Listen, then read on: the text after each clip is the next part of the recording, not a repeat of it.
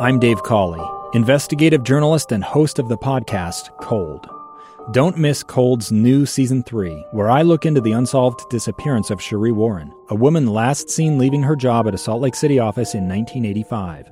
Police cast suspicion on Sheree's estranged husband and boyfriend, but never made any arrests or recovered Sheree's remains. Find Cold Season 3, The Search for Sheree, anywhere you get your podcasts. Inside Sources. Inside Sources. Inside Sources. Where KSL offers Utah deeper insights on the news. Host Boyd Matheson divides rage from reason and elevates the conversation on issues crucial to our community. On KSL News Radio 102.7 FM and 1160 AM.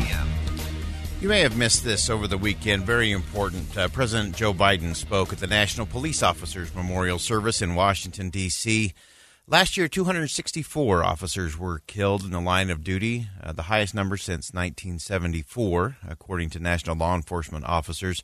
Ogden City Police Chief Eric Young joins us now to discuss our fallen officers from here in the state of Utah and what the path forward looks like. And Chief Young, we really appreciate you making some time for us today. Hi, boy. Yeah, thank you for having me. It's an honor to be here. Wonderful. Tell us just a little bit about who went back and the tributes that were paid over the weekend. Well, I was very proud of Ogden City. We had a contingency of 40 people that went to D.C. just from Ogden, and Provo obviously had a large contingency as well. We were able to meet with them during the trip, but we had not only family and obviously the spouse of Nate, but we had his squad mates who worked most closely with him. We had our mayor, our chief administrative officer, or what we'd call city manager, and two of our council members attended as well. That's wonderful. I want to play just real quick from President Biden's address yesterday or over the weekend. He talked about just how much we actually expect out of our police officers. Take a listen. We expect you to be everything. We expect everything of you, and it's beyond the capacity of anyone to meet the total expectations. Being a cop today is a lot harder than it's ever been. And Chief Young, I know that we continue to mourn the loss of Officer Lyday and grieve with his family. As you were back there, as you listened to the president, what were some of your thoughts? Yeah, well, I really appreciated the president's remarks on Saturday. I thought he hit several points right on the head that we are asking more than ever of our police officers, not just here in Utah, but nationwide. And I think society is starting to realize there's some other interventions available that can help complement or replace police response in areas of mental health, homelessness, and in Ogden, we're trying to lead that charge. You know, we have a mobile crisis outreach team. We have a homeless service advocate program with 2 homeless service advocates. So I think the nation is seeing what we've probably seen ahead of the curve here in Utah and what we're trying to do to address issues and take some of that burden off our officers, because it's not only difficult, but it's very dangerous right now.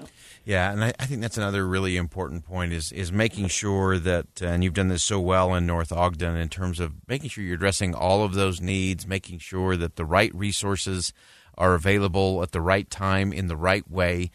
So often our police officers take so many things on them that are well beyond what they are supposed to do or can do.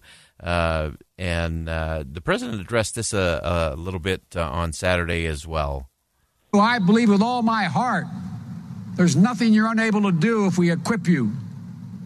That we can unite this nation and fight our common foes, anger, resentment, hatred, extremism, racism, lawlessness, violence, disease, joblessness, hopelessness. As you listen to that, Chief, what are some of your reflections in terms of what that means in terms of a path forward? Yeah, I think, the path forward, obviously, I think the problem is across the country is the path forward looks so different to so many people across the country. So we're going to have to find some common themes we can unite on. You saw where police reform legislation recently failed to make it out of the House and the Senate in Washington because there's such diverse opinions on what that is. So I think we just need to find some common themes. Number one is the honor of policing and the nobility of policing, and that communities come together and hold their police departments highly accountable but then they support them with all their heart, and they get behind them and understand they have a difficult job that less and less people want to do today. So I think we work on those areas of where we can increase accountability for our police officers, and then where we come together as a community to support our police departments. I think that support for our officers is such a critical part of this conversation, and I think you framed it so perfectly, Chief Young, that it is easy to look at this at a broad national perspective, and it's easy to get caught in what that could be or should be from a national level. But these are really local things happening, and as you mentioned, if we can have great transparency, great accountability, really clear vision and mission in terms of the role, and then that we have that support, recognizing what a difficult job it is, to make sure we get back to, I think, where a lot of this begins, and that is this is about community and that connection between our law enforcement, our police officers, and our citizens. That's really where this has to begin.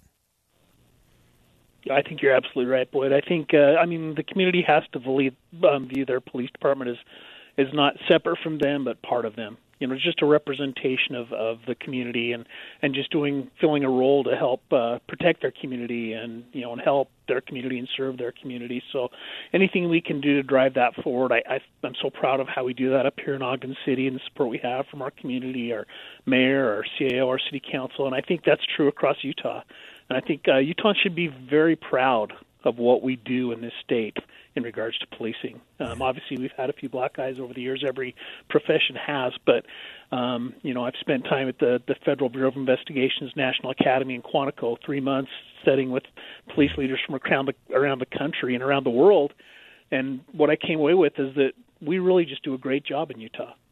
We have great police forces, and we have great police leaders here in Utah. Yeah, it is a great model, and as you said, not perfect by any stretch of the imagination, but always striving and ahead of the curve on so many of these issues relating to law enforcement that I think are a really good model for the nation. Before I let you go, Chief, just any other reflections from your time in Washington? I do think it was significant that North Ogden sent 40 people to be part of this National Police Officers Memorial. Again, President Joe Biden was there and spoke very appropriately, I think, in terms of the challenges, really a deadly time in law enforcement and a time where we do need to come together. But any other observations or takeaways from your trip back to D.C.?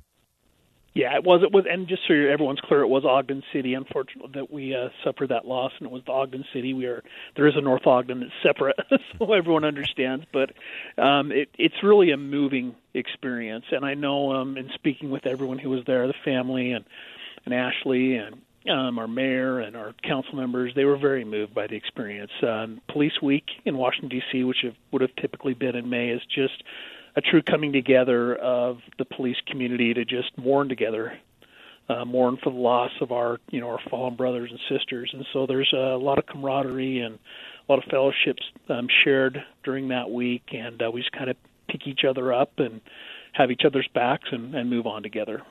Such great insight, and appreciate your service and your efforts. Eric Young is the Ogden City Police Chief, and we appreciate you representing the state and, of course, paying tribute to an officer lost last year, Nate Lyday, and to his family. And again, I think an important point for the country to come together to make sure that we provide our law enforcement with the resources they need, not just in terms of equipment, but to deal with so many of those issues, whether it's homelessness, whether it's addiction, whether it's mental health. All of those things are so vital. Eric Young, again, thank you so much for joining us today, Ogden City Police Chief.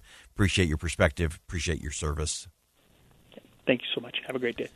All right, we'll step aside for a quick commercial break. When we come back, did the vaccine lotteries in various states do anything to up our nation's vaccination rate?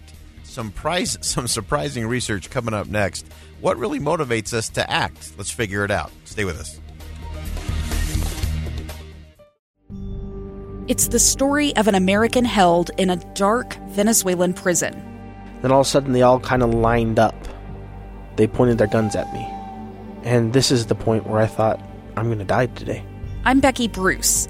I spent a year working on Hope in Darkness, which now has more than 2 million downloads. Find it on kslpodcast.com or wherever you listen to podcasts.